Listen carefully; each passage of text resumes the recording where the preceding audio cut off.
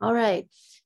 So, and let me get I can't see my face up there now. I don't know what happened to me. Well, I guess I don't need to see me, and I can't see you either. So that's the only part I was trying to see. Let me see if everyone's got their cameras off. That's why. Well, praise the Lord. All right. So Isaiah, he's the first major prophet, so to speak, in the Old Testament, because, the Bible consists of minor prophets and major prophets, and it's the only one of the most quoted books that is from the Old Testament that we find in the New Testament. In the 8th century is 700 years before Jesus was born. This is when this is taking place. And so many things were happening around the world that changed the course of history. The city of Rome was being founded during that time, along with Athens and Sparta. And a baby boy was born, and he was given the name Isaiah. And so his name means salvation of God. And Isaiah, this is interesting, he grew up in the royal court. So his parents were related to the king. His father, Amos, or however you would say that, I'm not sure, but Amos was the brother of the king of Judah.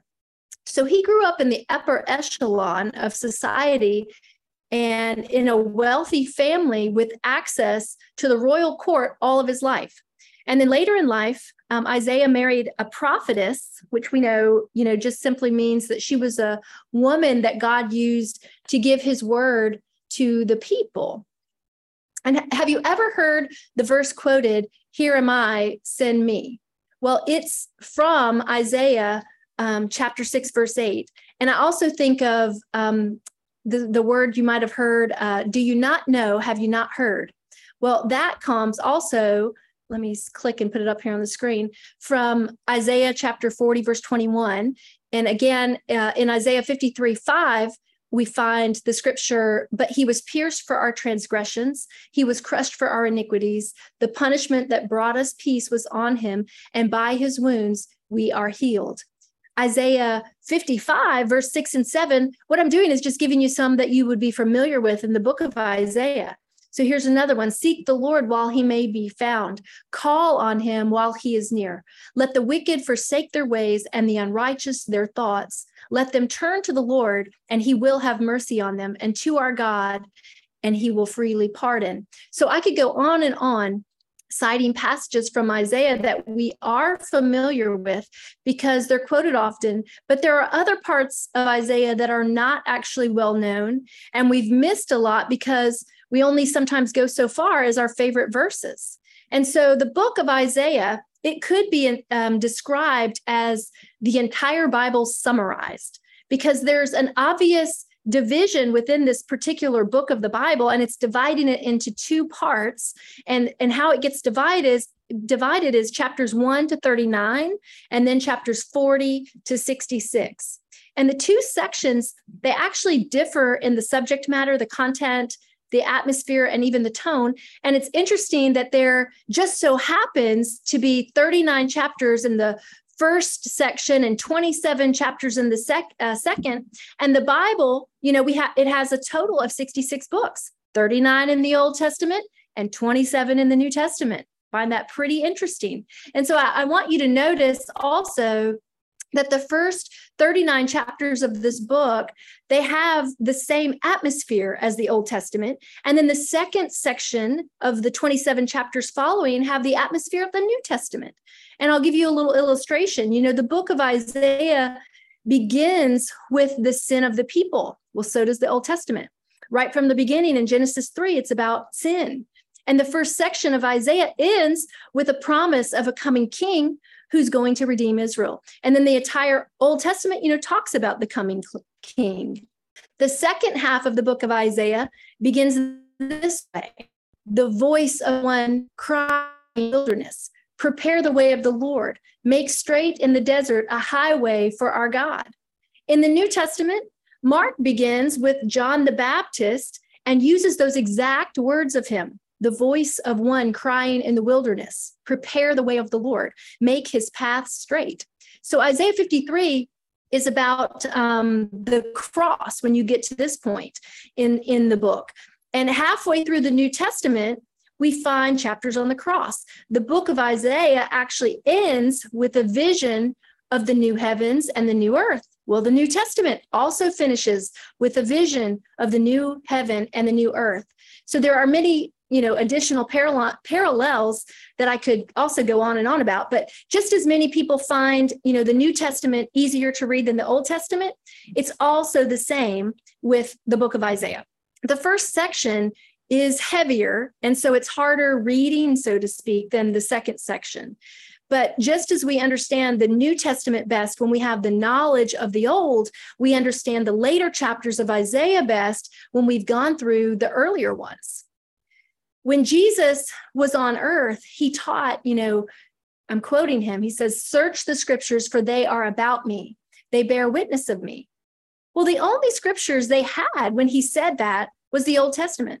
And of all the books of the Old Testament, this one says the most about Jesus. His birth is in here. His family background is described. His anointing with the Holy Spirit is given in detail. His character, his simplicity, and his gentleness, they're all described here. Chapter 53 talks about his suffering on the cross. His resurrection is in here, as well as his death, and his future reign and glory is described perfectly here.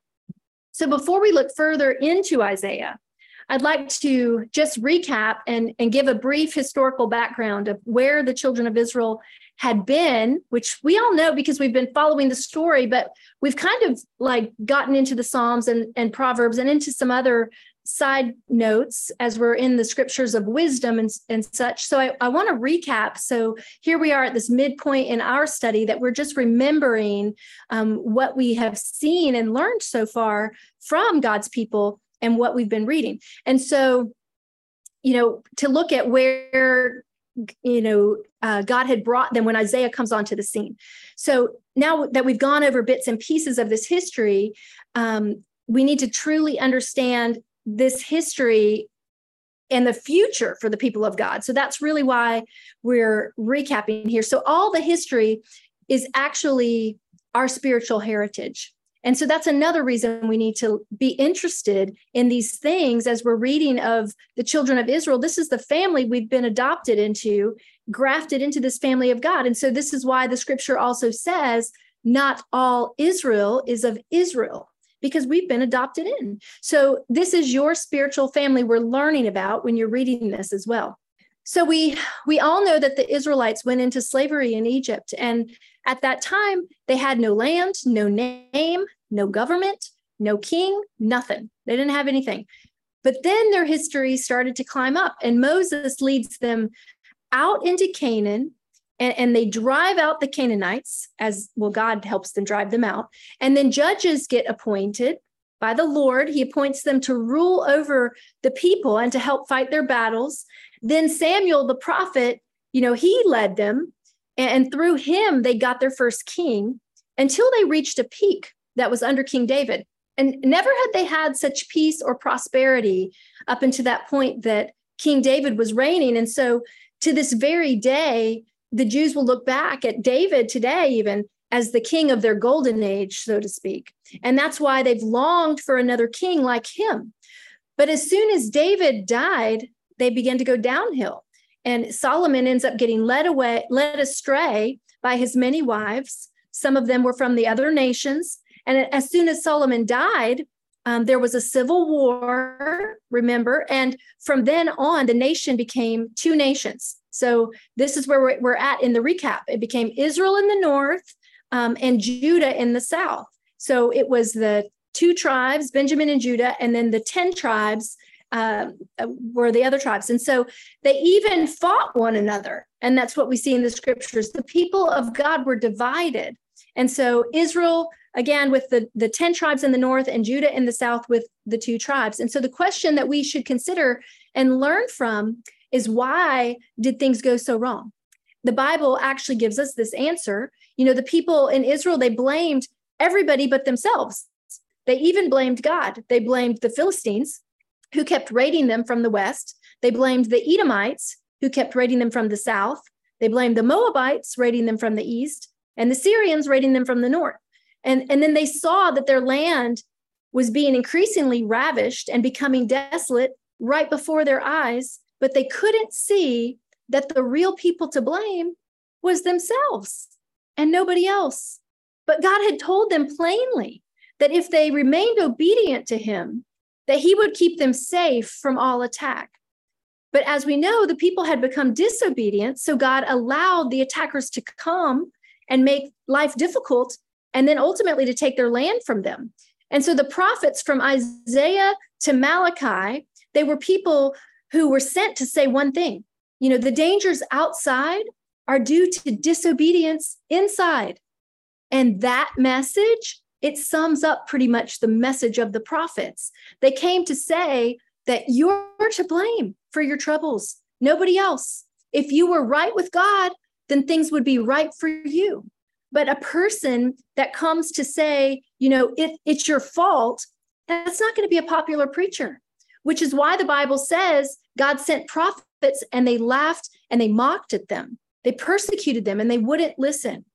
One of the most awful things that's said in chapter 1, verse 2, and I think that we can relate to it best when we think of parenting our own children. There are many young people who really make terrible decisions, not thinking about how their decisions are going to affect, themselves in the future, not considering how their parents are going to feel. And so we can hear the heart of our Father saying this about the children. Listen, O heavens, pay attention, earth. This is what the Lord says. The children I raised and cared for have rebelled against me. This is a charge that God has dealt with in the past. And as a good father, he's chastised his children, which means he's punished them. He's disciplined them. But now, frankly, he says that it's gotten to the point where he can't punish them anymore. He says, why should you be stricken again? You'll revolt even more and more. The whole head is sick and the whole heart faints. In essence, he's saying, why should I keep punishing you? The more I correct you, the more you rebel. I mean, when you just think about how many chances God had given, when we look in scriptures, he had given them chance after chance after chance, but there came a point where he was no longer going to strive with them because he realizes this. Why should I keep giving you chances? The more I give you chances, the more you revolt. That's what he says. And you would think that people who were in rebellion against God and were literally estranged from him, that they actually wouldn't even worship. But the really peculiar fact of the human race is that we are incurably religious. We read now, starting in verse 11 to 16 in chapter 1, that although they hadn't gotten away from God in their hearts, they had gotten away from God in their hearts, but the temple was packed. They had no shortage of sacrifices. They still held their religious feasts. They still burned their incense. They brought the blood of rams, bulls, and goats. So basically, religion was booming. And so we need to learn this lesson. Just because religion is booming doesn't mean that people are near God. Full churches don't mean that people are near to him. And we need to know that religion doesn't mean godliness. We can go through all the outside presentation without having anything on the inside. But God looks at the heart. And we need to make sure that our heart is right with God when we come to worship him and to pray. Here's what the Lord had to say. He says, what makes you think that I want all your sacrifices, says the Lord? I'm sick of your burnt offerings of rams and the fat of fattened cattle. I get no pleasure from the blood of bulls and lambs and goats. When you come to worship me, who asked you to parade through my courts with all your ceremony? Stop bringing me your meaningless gifts. The incense of your offerings disgusts me. As for your celebrations of the new moon and the Sabbath and your special days for fasting, they are all sinful and false. I want no more of your pious meetings. Wow. This means don't bring a sacrifice without faith and repentance. Otherwise, you're just doing it in vain, and it's absolutely meaningless. He continues in verse 15, when you spread out your hands, I will hide my eyes from you. Even though you make many prayers, I will not hear. Wash yourselves, make yourselves clean. Put away the evil of your doings from before my eyes. Cease to do evil, learn to do good, seek justice, rebuke the oppressor, defend the fatherless, plead for the widow. Come now and let us reason together, says the Lord. Though your sins are like scarlet, they shall be white as snow. Though they are red like crimson, they shall be as wool. If you are willing and disobedient, you shall eat of the good land. But if you refuse and rebel, I'm sorry, that was supposed to say, if you are willing and obedient, you shall eat of the good land. But if you refuse and rebel, you shall be devoured by the sword, for the mouth of the Lord has spoken. So the first question that we really should ask from every church gathering is, what has God gotten out of it? What was it to him? It doesn't really matter whether we've had a good time in church. The important question is, did God have a good time? Has he been blessed? Has he been glorified? Have our prayers and our praise reached him, and have they pleased his heart? The people in Isaiah's day, they might have come away from the temple saying things like, that was a great service this morning. It was packed. Everybody was there. And did you see all those sacrifices? The music and the incense, wasn't that great?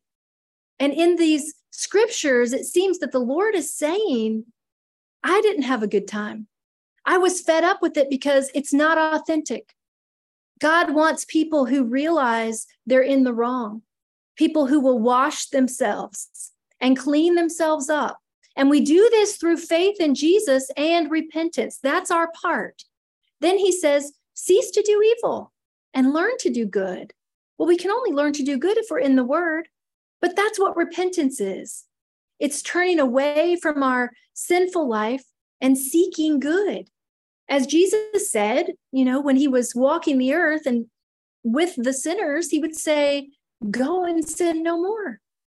When people came to John the Baptist and they asked him to baptize them, John said, produce fruit in keeping with repentance. And the New Living Translation says it this way. It says, prove by the way you live that you have repented of your sins and turned to God. Don't just say to each other, we're safe for we're descendants of Abraham. This means nothing. That's the New Testament. But I want to jump ahead really quickly to chapter 58 in the midst of this point and give you another instance of the Lord addressing the wrong kind of worship. And he begins by telling the prophet Isaiah to lift up his voice like a trumpet. Well, you can't ignore a trumpet. He says, shout with the voice of a trumpet blast. Shout aloud. Don't be timid. Tell my people Israel of their sins. Isaiah is virtually being told, let your voice be a warning to them. Let your voice tell them that something is terribly wrong. Something dangerous is very near. That's really strong language, and pastors like that are usually not very popular, preachers who shout like a trumpet. But that's what the prophet's told to do, because they won't realize they're wrong unless he gets loud about it. They honestly think they're good people, and that's why he's got to blast at them. They believe that they're a nation that does righteousness. Verse 2 says, yet they act so pious. They come to the temple every day and seem delighted to learn all about me. These are amazing statements that we see coming from the heart of the Lord. It says they went to the worship service every day, not just once a week, but every day. It says they were enjoying studying the word of God, basically, because they were coming every day. They delighted in it because they thought they were righteous people. We have to be careful here. We can think that because we're going to church and because we're doing Bible study regularly, that God is hearing all of our prayers. But we have to test ourselves where our heart is with the Lord. Are we genuine? Are we authentic in this? The prophet Isaiah, was a devastating trumpet voice who was saying the ritual is not righteousness. Religious observance and religious activities, even when you enjoy them, they don't make you a righteous person. And this is one of the most important lessons that I think we also need to learn. So back to chapter 1 of Isaiah, as it closes with a strong warning and the destruction of the transgressors and the sinners shall be together. and they that forsake the Lord shall be consumed. I just want you to notice here that there's two groups, rebels and sinners. Rebels and sinners, which is those who desert the Lord. So sorry, rebels and sinners and those who desert the Lord. And in the New Testament, Jesus said something similar. He said, remain in me and I will remain in you. For a branch cannot produce fruit if it is severed from the vine, and you cannot be fruitful unless you remain in me. Yes, I am the vine. You are the branches. Those who remain in me and I in them will produce much fruit. For apart from me, you can do nothing. Anyone who does not remain in me is thrown away like a useless branch and withers. Such branches are gathered into a pile to be burned.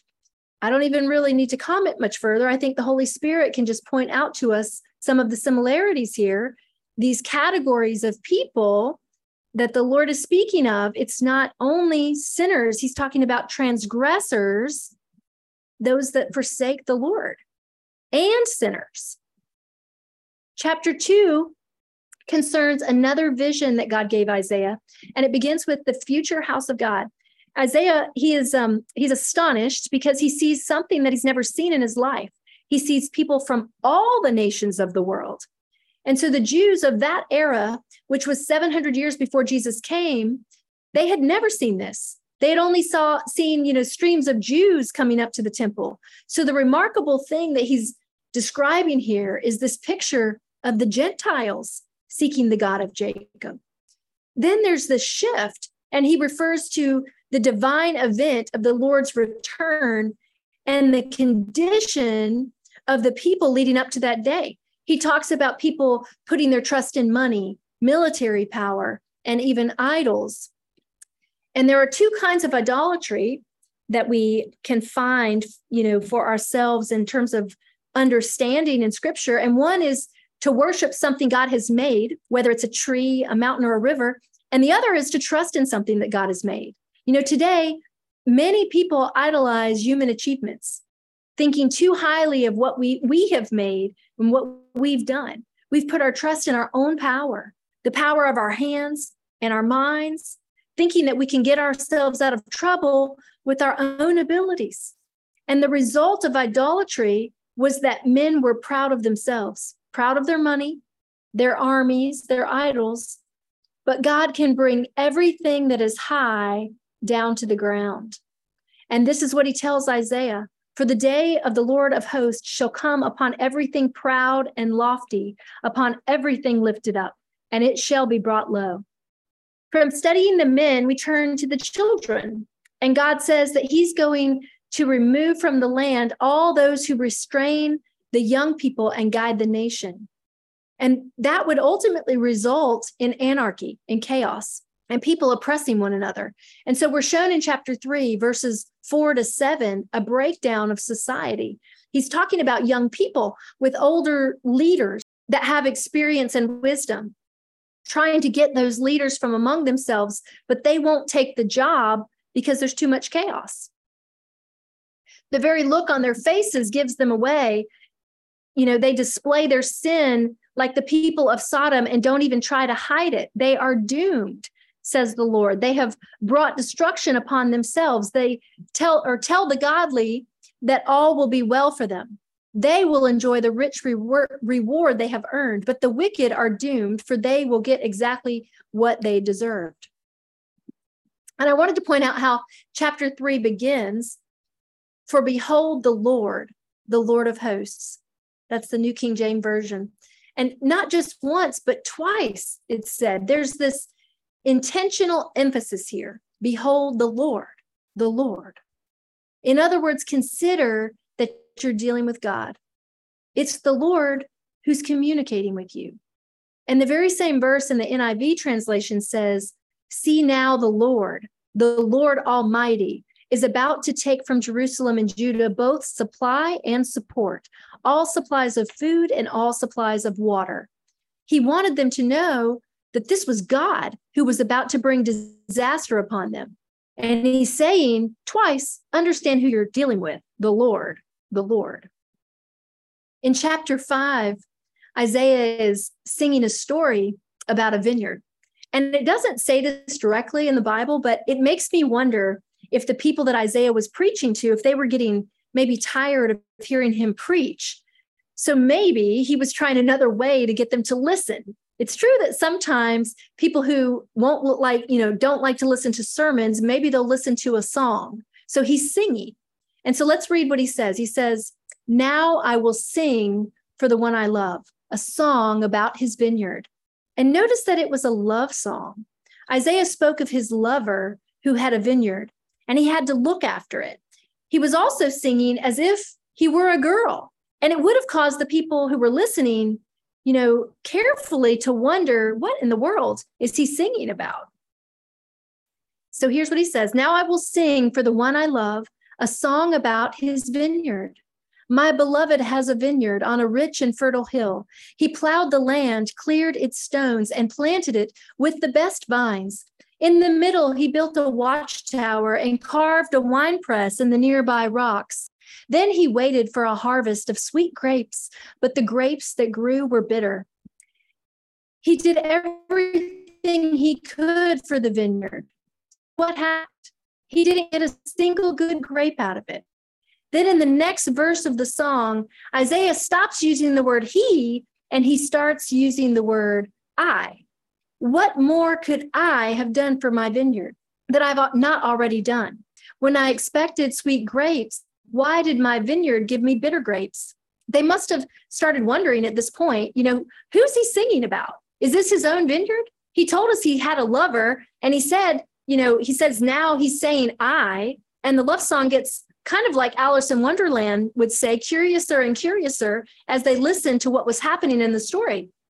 So at this point, Isaiah appealed to their judgment, and he got them on his side. It was really pretty smart, using the form of teaching that we know as a parable, which is a teaching device to get people to make a decision and a judgment about something before they actually realize what it is. And then it enables them to come to your side mentally before you challenge them morally. So what Isaiah is communicating is this: I want to judge you now.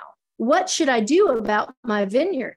Is there anything more that I could have done, or that I have done, haven't done, that I could have done?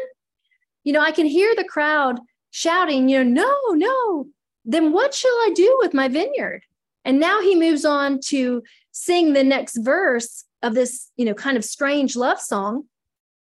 And he says, "Now let me tell you what I will do to my vineyard. I will tear down its hedges and let it be destroyed. I will break down its walls and let the animals trample it. I will make it a wild place where the vines are not pruned and the ground is not hoed, a place overgrown with briars and thorns. I will command the clouds to drop no rain on it." So we could imagine, the people in the crowd saying to themselves, well, that's just what I do too. There's nothing more you can do. You've tried to plant. I'd just try to plant somewhere else. There must be something wrong with that soil. You'll never get any grapes from there. But then they hear him sing, "I will command the clouds not to rain on it." That must have surprised them. Who does he think he is to say he's going to command the clouds to stop raining? So let's look at 4 things that he said that would have surprised or puzzled them. He talked about the lover as he, the vineyard. He said the choice vines produce bitter grapes, and some translations say wild grapes.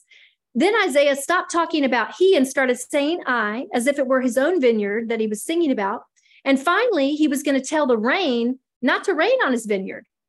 And so up to this point, he'd carried the crowd with him curiously, out of curiosity, I guess. But now he turns the whole thing around on them and he says, "You're the vineyard, and the Lord is the owner of it." That is brilliant preaching. It has people making a decision, making a moral judgment first, and then telling them, this is you I'm talking about. The prophet Nathan, he actually used a similar method with King David. The nation of Israel is the vineyard of the Lord of heaven's armies. The people of Judah are his pleasant garden. He expected a crop of justice, but instead he found oppression. He expected to find righteousness, but instead he heard cries of violence. Isaiah is telling them, I've been singing about you and God.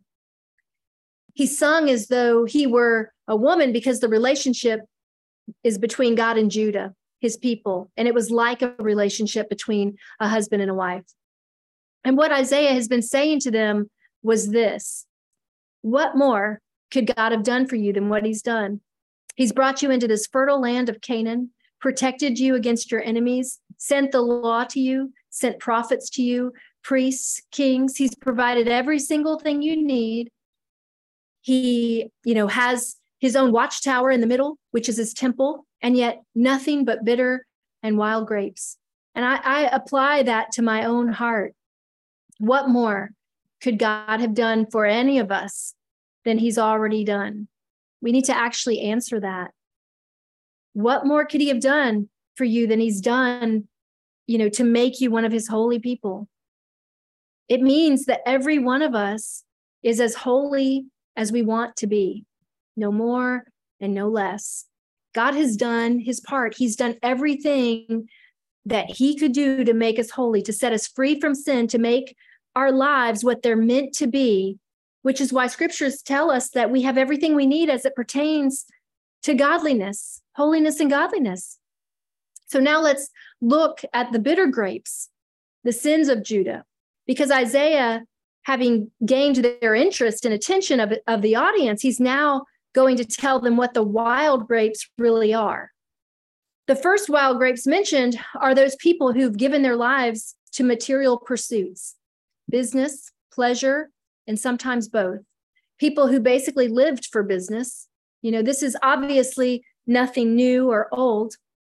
People who live for pleasure and don't notice what God's doing. They don't know about God's business or God's pleasure because they're too busy with their own.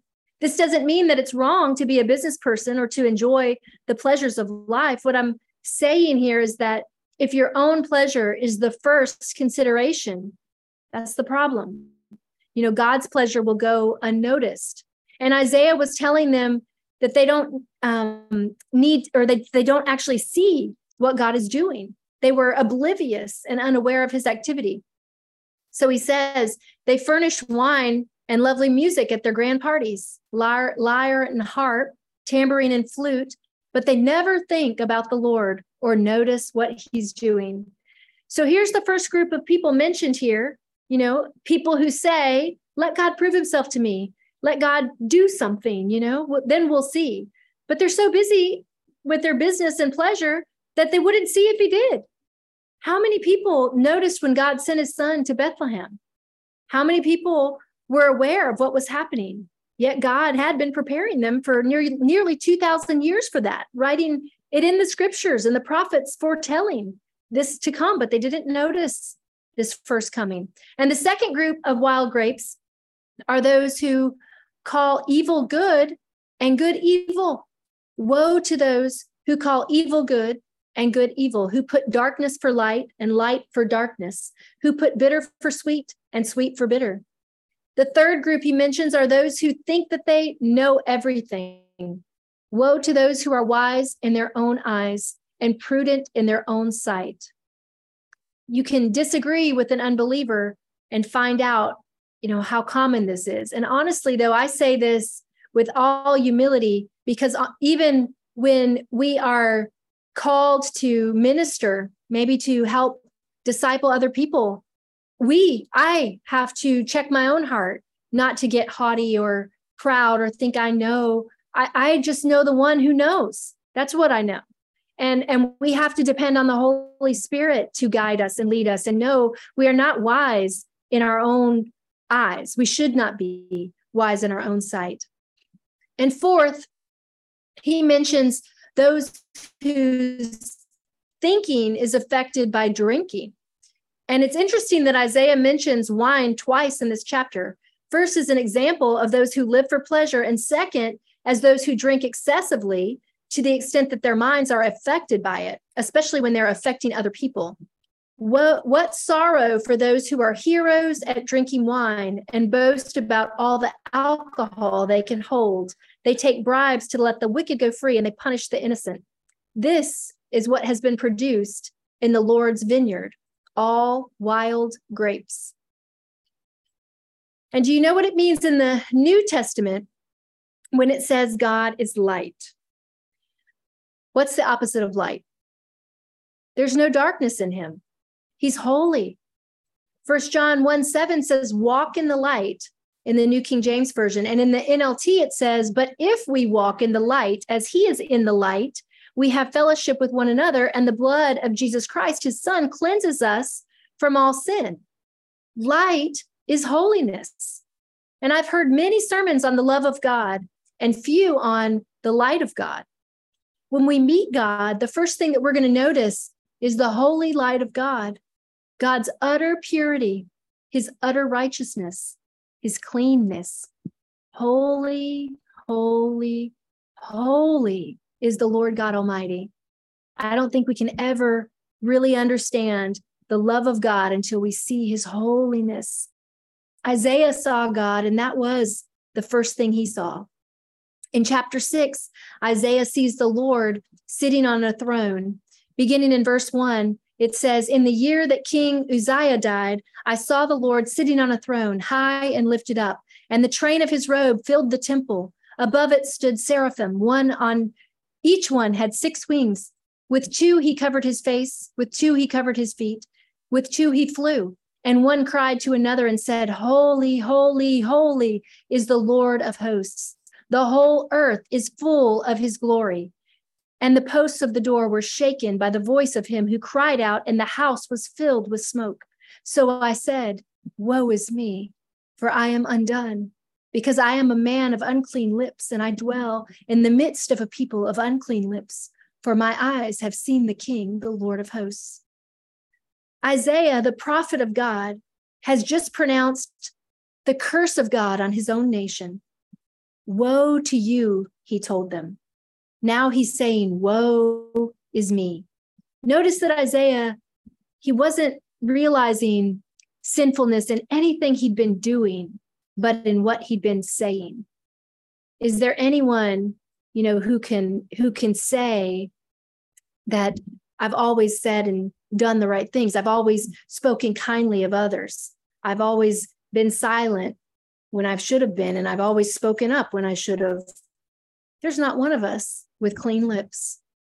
And after first seeing the holiness, the light of God, it was this contrast within himself that caused Isaiah to become so aware of his sin as he stood in the presence of pure holiness. Next, he saw one of those angels take a pair of tongs and take a red hot coal from the altar, the place for sacrifice for sin. And imagine, if you saw an angel with a red hot coal coming straight for your face, Isaiah was told that his guilt was taken away and his sin was atoned for when that red hot coal touched his mouth. Then one of the seraphims flew to me with a live coal in his hand, which he had taken with tongs from the altar. With it, he touched my mouth and said, see, this has touched your lips. Your guilt is taken away and your sin is atoned for. Then he heard God say something the Father said, whom shall I send? And whom will go for us? Do you recall in Genesis where it says, let us make man in our image? The Father was speaking to the Son and the Spirit. This is an awesome verse pointing to the Trinity, that God, the Father, Son, and Holy Spirit are one and the same. And people do sometimes struggle with this idea from that logical standpoint, how they can all be the same. But I believe we can understand it better when we consider even just some of the natural illustrations we have, like water, H2O, and how it can be a liquid, solid, or a gas, water, ice, or steam. They're all one and the same, but they're taking on a different form. This is a good way for us to comprehend the Trinity. Even when we look at ourselves, we are mind, body, and soul. Is your mind you? Is your soul you? Is your body you? But they're all different forms of you. So I hope that gives you a little bit of something to meditate on as you're thinking about the Trinity. But after the Father asked, whom shall I send and whom will go for us? Isaiah, because he had at that point been forgiven and cleansed, he could say, here am I, send me. And now comes the second half of chapter 6. God let Isaiah know quite plainly that when he went the first time, his ministry would be a failure. The people, he says, aren't going to listen to him, or they're not going to understand. They would look, but never see the point. That sounds pretty frustrating for any preacher, to say the least. You know, you're going to tell people what God wants them to know, but no one's going to understand. And worse than this, Isaiah was told that his preaching is going to make them worse off. It would actually cause them to be hardened. The more he preached, the harder they would be. But God still wanted him to go and preach. And I've noticed that when someone has their mind settled to just live life their own way, living for business or pleasure or something else, every time they hear a sermon preached, they get harder and harder until sometimes at the end of the sermon, they're sitting there kind of like granite. You know, the word of God either softens your heart or it hardens it. You will not and cannot stay the same. You're either nearer to the Lord, softened by his word, or hardened by it as you resist it. We can't be neutral with his word. And Isaiah, he really had also an awful experience of seeing his congregations get harder and harder. He actually got to witness that, and he preached for 60 years. He died without his ministry being appreciated by those hearers of his. But now his words are precious, precious as gold to countless people all over the world. He had tried everything he could to make his hearers interested. He asked the Lord, how long, would I have to preach like this if it's just going to make them harder? And the answer was that it would be until their country was desolate. And he preached for 60 years until their homes were desolate and most of the land was a deserted wasteland. He saw the people get further and further from God, but he preached because God said, go and tell this people, keep on hearing, but do not understand. Keep on seeing, but do not perceive. These words of Isaiah are quoted in Matthew, Mark, Luke, John, and even Acts. In Matthew, Mark, and Luke, Jesus is quoting these words in parables. When Jesus told parables, it hardened people. It drove many people further from the truth. Parables were not nice stories to get them nearer to God. They were actually intended to harden the hearts of those who already set their heart against the truth. And sermons still do this if a person has determined never to come to God, never to respond. The disciples asked Jesus, why did he speak in parables? And we find his answer in Matthew 13, verse 13. That is why I use these parables, for they look, but they don't really see. They hear, but they don't really listen or understand.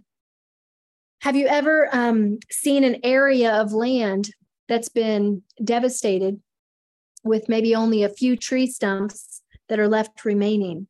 Maybe a place where there's been a forest fire and there doesn't seem to be any signs of life, growing anywhere.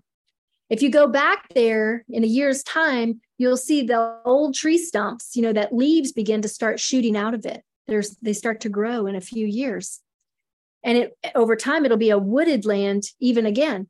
And so even though Isaiah saw the vineyard devastated and just left as stumps, in chapter 6, verse 13, he's told that the holy seed will be the stump in the land.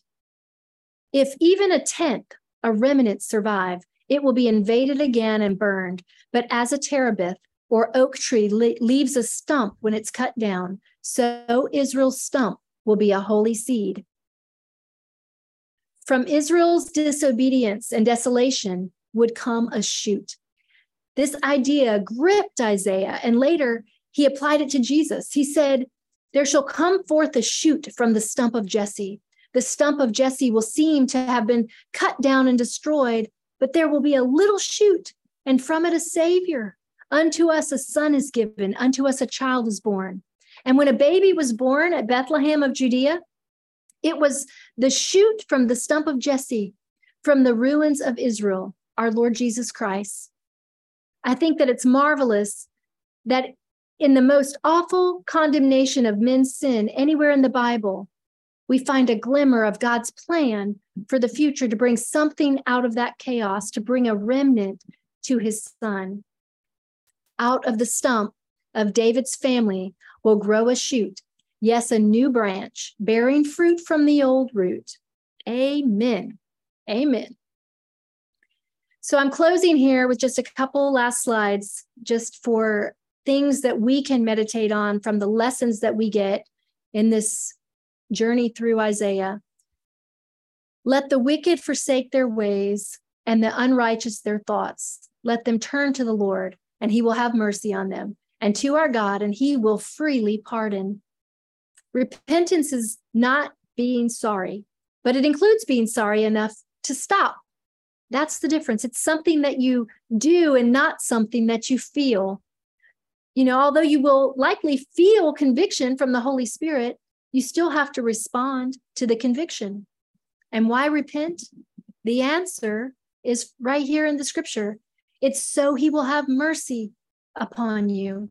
God's mercy can only come to the penitent. That's why we repent. People who think that God's mercy is for all, they're mistaken. God's mercy is for those who repent. God demands righteousness. The wicked cannot and will not go to heaven. And all of us have been wicked in God's sight. But God will take to heaven the righteous person who keeps his commandment. But who can do that? None of us. So God will accept, in place of righteousness, the humble and contrite heart, and will give peace and healing to those who repent and believe in Jesus Christ as the sinless Son of God, who died in our place to pay the penalty of our sin, acknowledging him as high and holy. The high and lofty one who lives in eternity, the Holy One says this, I live in the high and lofty place with those whose spirits are contrite and humble. I restore the crushed spirit of the humble and revive the courage of those with repentant hearts. He's able to do this because of the cross, because of the righteousness of Jesus Christ, which God has accepted to atone for the sins of those who repent. And with that, I'm going to stop my screen share and just invite you all into a little bit of discussion over what we've just heard from the book of Isaiah, just the parallels that we see from scripture. I just want to hear what the Holy Spirit might be speaking to your heart. I don't have a particular question for you, but I'd just like to invite you for comments, not necessarily on my delivery, because frankly, all glory to the Lord Jesus Christ. This is his word that he has promised would not return void.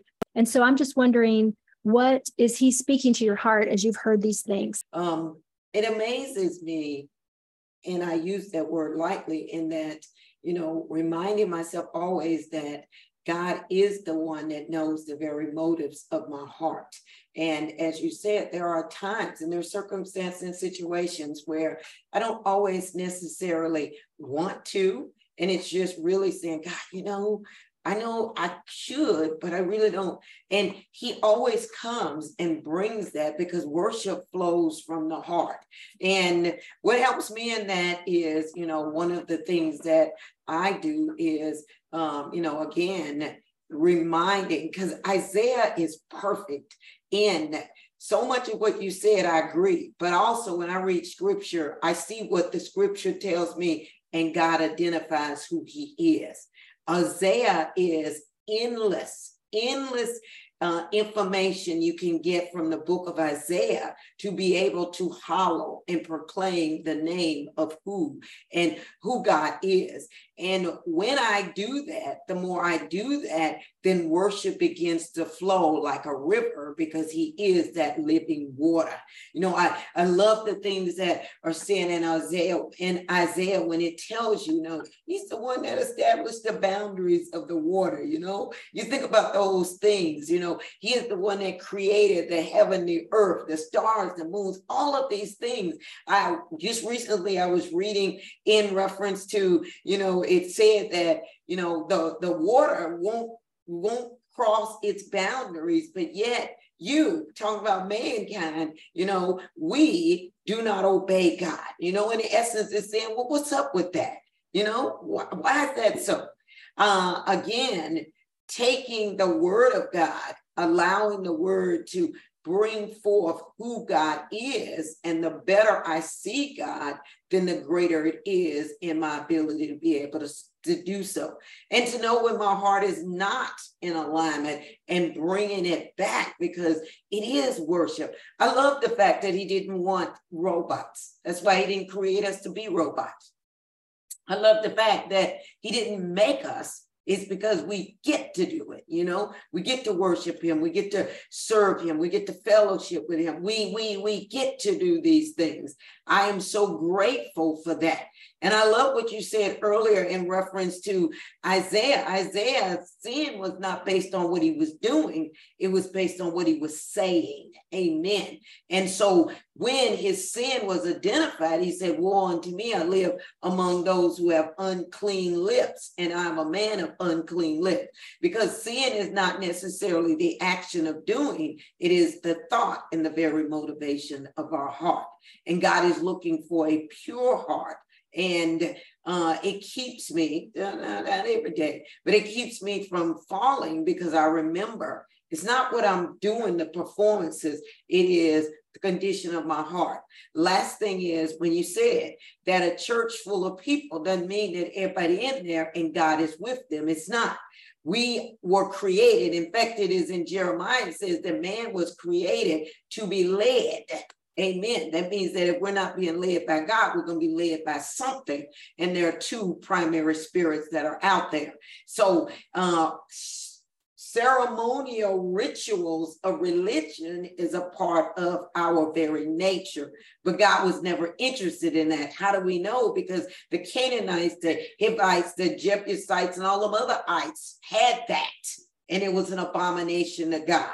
What God has always wanted and desires from each of us is just pure worship, because we recognize, we identify who he is, and we willingly do it because our hearts overflow with love for him.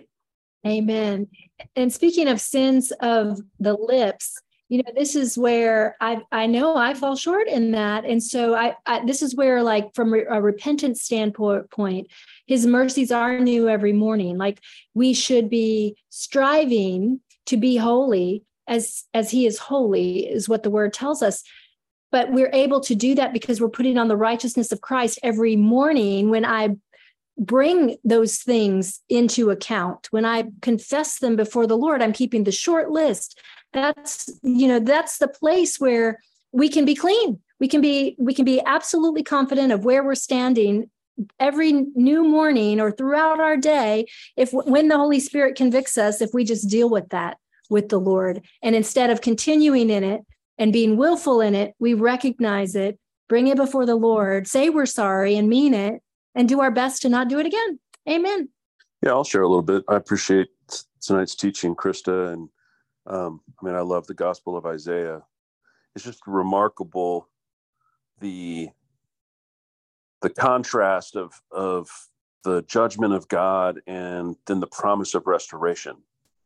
That it's almost just these two streams that he's going back and forth of, the righteousness of God and his pain and anguish over the sin of the people, and constantly calling out to them to return. And then the goodness of God and the promise of hope restored. And obviously he telescopes all the way out into the ministry of Jesus and the coming new heavens and the new earth. Even he telescopes all the way to the very end of the story at the end, chapter 66. But your question of, does it resonate, to do empty religious rituals and to have a hard heart in the midst of pursuing God? And yes, I think that resonates with me in different seasons. I think Jesus addressed it, the spirit's willing, the flesh is weak.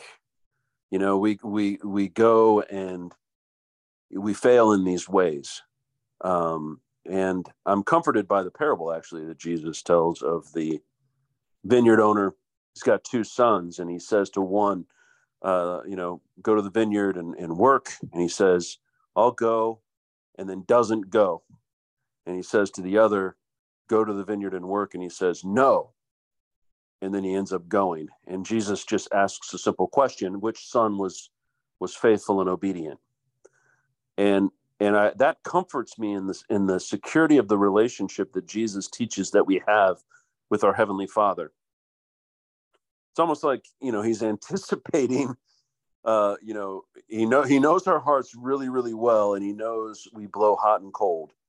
And he wants us to come to him, as you say. The way out isn't to run away or pretend that that's not going on, but it's through honesty, confession, transparency, and the security of a loving relationship with our Heavenly Father that we lay that down and just say, man, Lord, help me turn over the fallow ground of my heart, which obviously Jeremiah is going to take us there, as that's one of the words that God gives Jeremiah for Israel, the turn over that fallow ground. That I think the hardness of the human heart is universal. And it's not to say, to your point, you don't stay there, but I think to be honest, and just all of us can resonate with that truth of like, yes, there are times we have to push through. And I think about, this hit me when I was living in Israel, the reality of, like a rocket ship has to punch through a lot of friction to get into the atmosphere, right? And there's times where worship and prayer, it feels very easy to enter in, and it's like a very thin atmosphere. And then there's times, I don't know if maybe it's just me, but where it's like, man, it's taking a lot longer to punch through and break through. And why is that? And I think there's a number of reasons why there could be a kind of a thicker atmosphere that we have to punch through. Some of it is our own stuff, where we've got to punch through our own thoughts. We've got to settle our own soul down. We've got to kind of tend our own heart and just deal with whatever's going on. Put aside the circumstances, put aside the frustrations, put aside the disappointments, whatever it is, and deal with it. And I think as human beings, we just stuff our stuff down and we just kind of gut through life. And that's what the enemy wants. And that's what our flesh wants. And the Lord just wants us to kind of continue to come through and have that honest, like you said, Krista, that honest and authentic relationship with him. So anyway, I'm kind of rambling, but you guys get my point. I just wanted to acknowledge your question. Does that resonate? And I would have to say yes. There are times where I've got to punch through. I've got to bring my heart before the Lord and just say, okay, help me to break down whatever's going on and confess whatever I need to confess. But I'm going to come to you as that Heavenly Father that, even when I've said no, even when I've wrestled with you and I've gone to the vineyard at the end, you're right there to say, hey, thanks for doing what you know is right to do. It's not how you start the race all the time. It's how you finish it. Amen. Bless you guys. Great job, Krista. Amen to that, about it's how you finish it. Isn't that the key? I mean, we see that over and over through the New Testament as well, that it's the one who endures to the end. And, we see other parables like, that we have to, the one who wins the race is the one who competes according to the rules. There's so many things about just finishing well. So that's another thing. I think that's where the body of Christ is such a benefit and a blessing for each one of us to be encouraged and to have, for that encouragement with one another, to remind us and encourage us in the word of the Lord to keep pressing on, because life can be challenging and we have these seasons, just like you're speaking of, Jed. And I really love that you brought up that parable of the vineyard, because that one has resonated with me as well. I found myself in that place where I've said no to the Lord, like not directly, like I didn't necessarily hear him, but I knew it was something that I felt like maybe I should do, but I just didn't want to. And then ultimately I just was, following the leading of the Holy Spirit to say yes, and it's like initially though, I didn't feel like it or didn't want to, or I had other plans or whatever the case may be, but there's been multiple times. So that same story resonates in my heart as well. It's, it's just about ultimately finishing well, making the right choices and choosing him, just choosing our first love at the end of the day. Is there anyone else that would like to share? perseverance. That's really what I got. But going through those same, it's just, yeah. Each one of you articulated something that I am having a hard time putting into words. So thank you all for sharing. I appreciate it. Amen. And thank you for sharing too, Lois. I just love when you guys do participate and jump in, because we're family. We're just having a talk at the table. So please feel free to continue to share if you have any thoughts or comments. The other thing that's good about us sharing with one another is it just allows us to connect with one another's hearts, even though we're in different places. So it's a really beautiful thing. I'm learning to enjoy the journey with him, with the ups and downs, the hills and valleys, and all that I have to go through, as long as I know he is with me in all those circumstances. So thank you for this word today. That really resonated with me. I learned some things that I didn't know before. And Isaiah is one of my favorite books too. It's one of my favorite books. So thank you. Thank you. Amen. Thanks for sharing. He is so faithful. He is, even in those seasons. And I think the other thing about reading the Bible is that it helps us to learn to not rely on our emotions, because our emotions can fool us.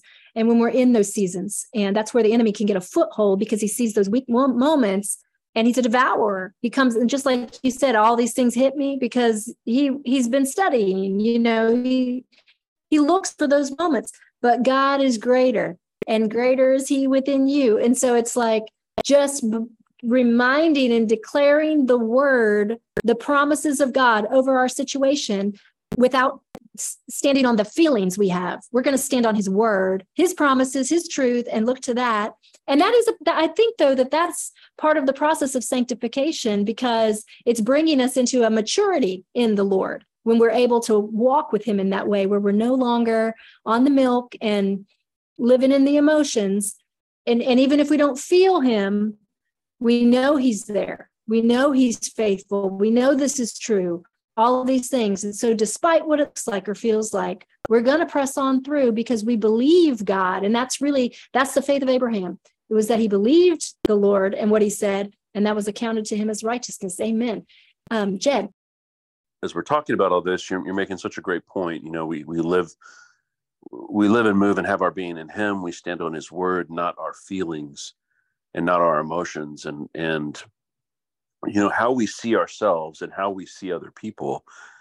Jesus is wanting to train us to see him and to see one another and to see ourselves the way he sees us.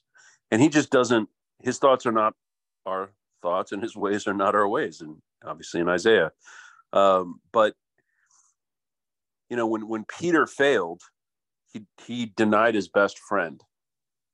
And he didn't just deny his best friend 3 times. And the scripture says he actually swore that he did not know Jesus. So that's not a light thing biblically, to swear an oath. And I think this is why Peter is so brokenhearted in that moment when he denies Jesus. And he goes back to fishing. He's done. But Jesus, when he knew that Peter was going to fail, he said, Satan has asked to sift you. I've prayed for you, and when you return, strengthen the brothers. And so even though Peter was going to fail, and even though Jesus was Peter's best friend and loved him, he didn't allow Peter's failure. He didn't put him in the failure box, and that wasn't Peter's identity with Jesus. And I think there's a lesson there for us on how do we see other people when they fail us, or when we fail, how do we see ourselves? And, 3 months later, Peter is preaching the greatest sermon that's ever been preached. And, Jesus, if you've ever thought about this, what happens? Peter goes up to the Galilee and he's fishing, and Jesus comes up, and actually he doesn't say anything at first. If you remember the story, he greets them from the beach, waves at them, and they don't know who it is right away. And then he tells them to cast the net on the other side again. And he redoes a miracle of the miraculous catch of fish. And so he actually blesses Peter's business. Peter's a commercial businessman, and he's denied Jesus and broken his heart, he's actually taken an oath that he never knew Jesus. And the first interaction that Jesus has with Peter is to bless his business. Not a little bit. He blessed him with an incredible catch. And you look at Peter's heart. You know, when he jumps out of the boat, he's so excited to see Jesus. He has to get in the water. And I think that story that is there to just encourage all of our hearts, to see ourselves and to see others that are struggling. It's not the end of the story. And Jesus doesn't identify you solely by your moments of failure, but he sees who you are called to be. And he's praying for all of us to overcome and to enter into the Father's purpose and destiny for our lives. But I also think that we also have to remember that there is an enemy, and not that he's greater than God, he isn't, but there is the grip of darkness. And the grip of darkness does not want any of us to succeed in what God is doing. So there are times when I myself can't pray for whatever reason, but there are territorial spirits that are over a land, and they influence our ability to be able to penetrate that area and how easily and effectively we can pray as well. Amen. So really looking and understanding, even in the times of Isaiah, it's a 3D. You can see God because God is clearly identified. Then God is working with Isaiah and with man, but there is still another force that is there trying to interfere. Every fight that we have is a war against our destiny. God knows exactly what his plan and his purpose is, why you were born and why you came into this world. He has an enemy, and that enemy does not want us to succeed. It is also the reason why Jesus made the comments that he did. They that endure, endurance means you're going to go through something and have to overcome it. I just want to share this because I don't want it to seem like it's simply because we decide we don't want to go, or we didn't want to go, whatever. There is a force. I know that in Uganda on Prayer Mountain, it's an open heaven. It was before COVID. I could go there and pray, and the presence come in seconds. New York City is totally different. Florida is different from New York, and so is Greenville, South Carolina. There is forces that are fighting against us, and there is that grip of darkness that comes in the form of woundedness, that can come in the form of my own personal rejection, all kinds of things. God is greater, amen. But there isn't always, just because my heart is not pure with God, that I can't pray. So I don't want us to set that as because it's not the case. There are times when my heart is absolutely right, but because of the grip of darkness and the forces that are over the land, because there are territorial spirits that do not want you to pray, they are fighting against you. Amen. Glory be unto God. And what we have to do in those times is press in, press on, and continue, and God will give us the breakthrough. Are there times when I just wake up, I don't want to pray? Yeah. But there are other times, i.e., it is harder to pray in Dubai than it is in Israel. It's harder to pray in Israel than it is in Uganda and other places that I've been. So again, seeing the Bible from the 3D perspective, because it's there. That's why Genesis chapter 3, the enemy had shown up and he was warring against their destiny. That same enemy exists today, and he's fighting us. Amen. But the deeper we can go into the Lord, and the more we're able to know that God is with us, God is for us, but it doesn't mean that you're not going to fight. That's why Paul said, I fought the good fight of faith. I stayed the course. I ran the race. Amen. So again, understanding the grip of darkness is real, and it is the enemy wants to keep us from obeying and doing the things of God. Amen. Amen. I feel like we've had a whole cross section of from milk to meat tonight. So there's got to be something for everybody. The Lord is so good to us, and I know his word has not returned void. Praise the Lord. So it is the top of the hour, and I'm going to close us out here in a moment and ask if perhaps Pastor Shira could pray, if you're able to, Sister Shira. And I also wanted to mention that Pastor Sylvia and I will not be on next week. We're actually amazingly, just blessing the Lord for the opportunity, going to be on our way to Kenya. And we're going to be meeting Jed and Nicole the following week in Liberia.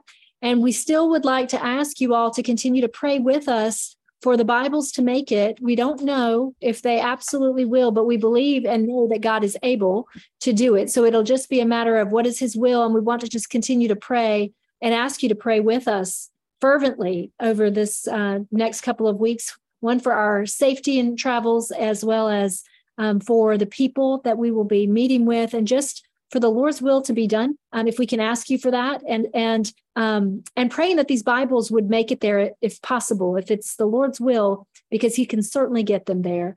Even if he transports them in the spirit, we know it can happen. So we would like them to come at that particular time of the conference, because it seems that it will be easier to distribute them to the people.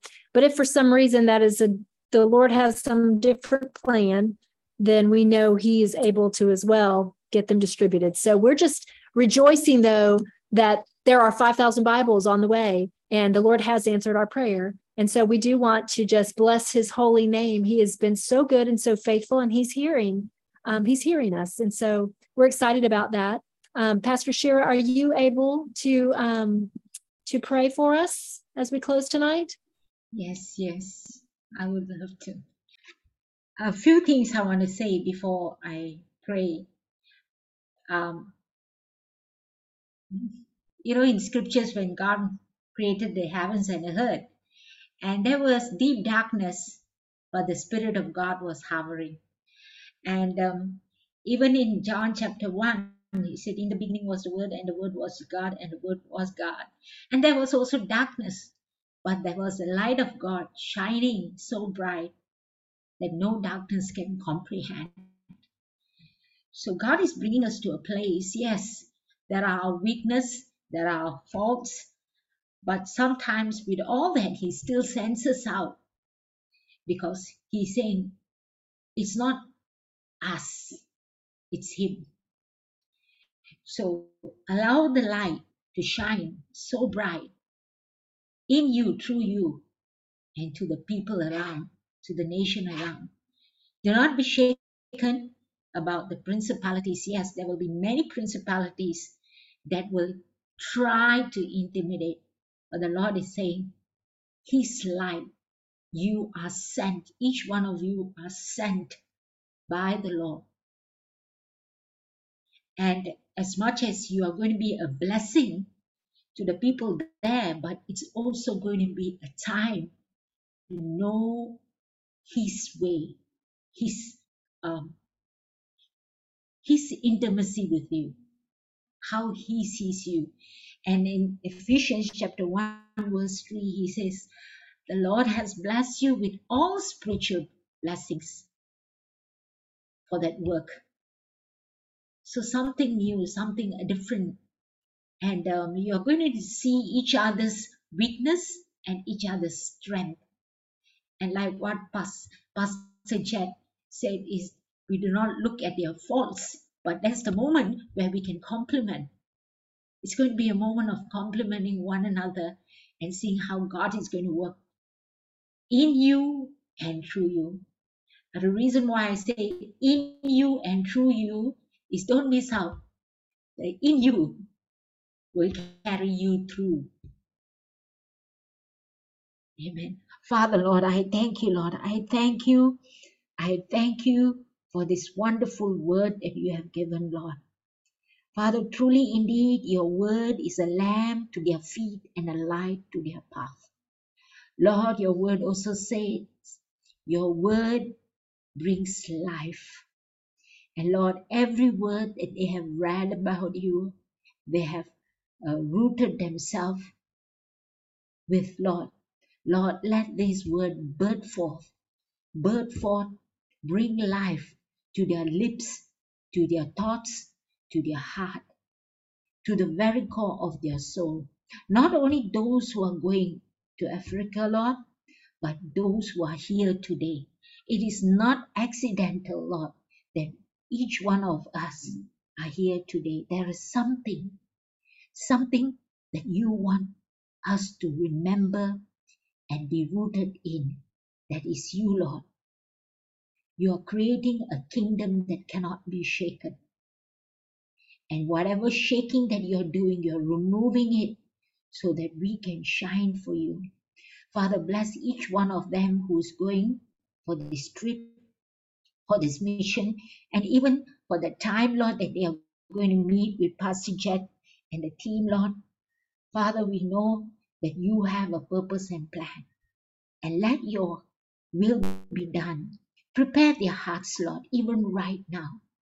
Even right now, they will have a glimpse. We know that you like to give in puzzles, Lord, pieces by piece. But Lord, help them to understand your ways every moment. Help them to know that in all that they are doing, that we all must decrease and you increase. So Lord, let them experience your increase in their life. Father, also I pray a special blessing upon Connie. Connie is the one who was feeling depressed, right? Connie, Lord, fill the Lord with your love. Your love casts out all fear. Your love casts out everything, even any form of witchcraft that is coming against her, Lord. Uproot it, Lord. Uproot it. And soak each one of us in the precious blood of Jesus, that no weapon formed against us will prosper. Lord, for we give you all the glory, all the honor, all the praise. It is you, Lord. It's all you, Lord. Everything that we have, everything we have done, it is your grace. It is your doing. It is you. We thank you, we praise you, and we pray. In Jesus' name, amen. Every one of you spoke to me today. God used you.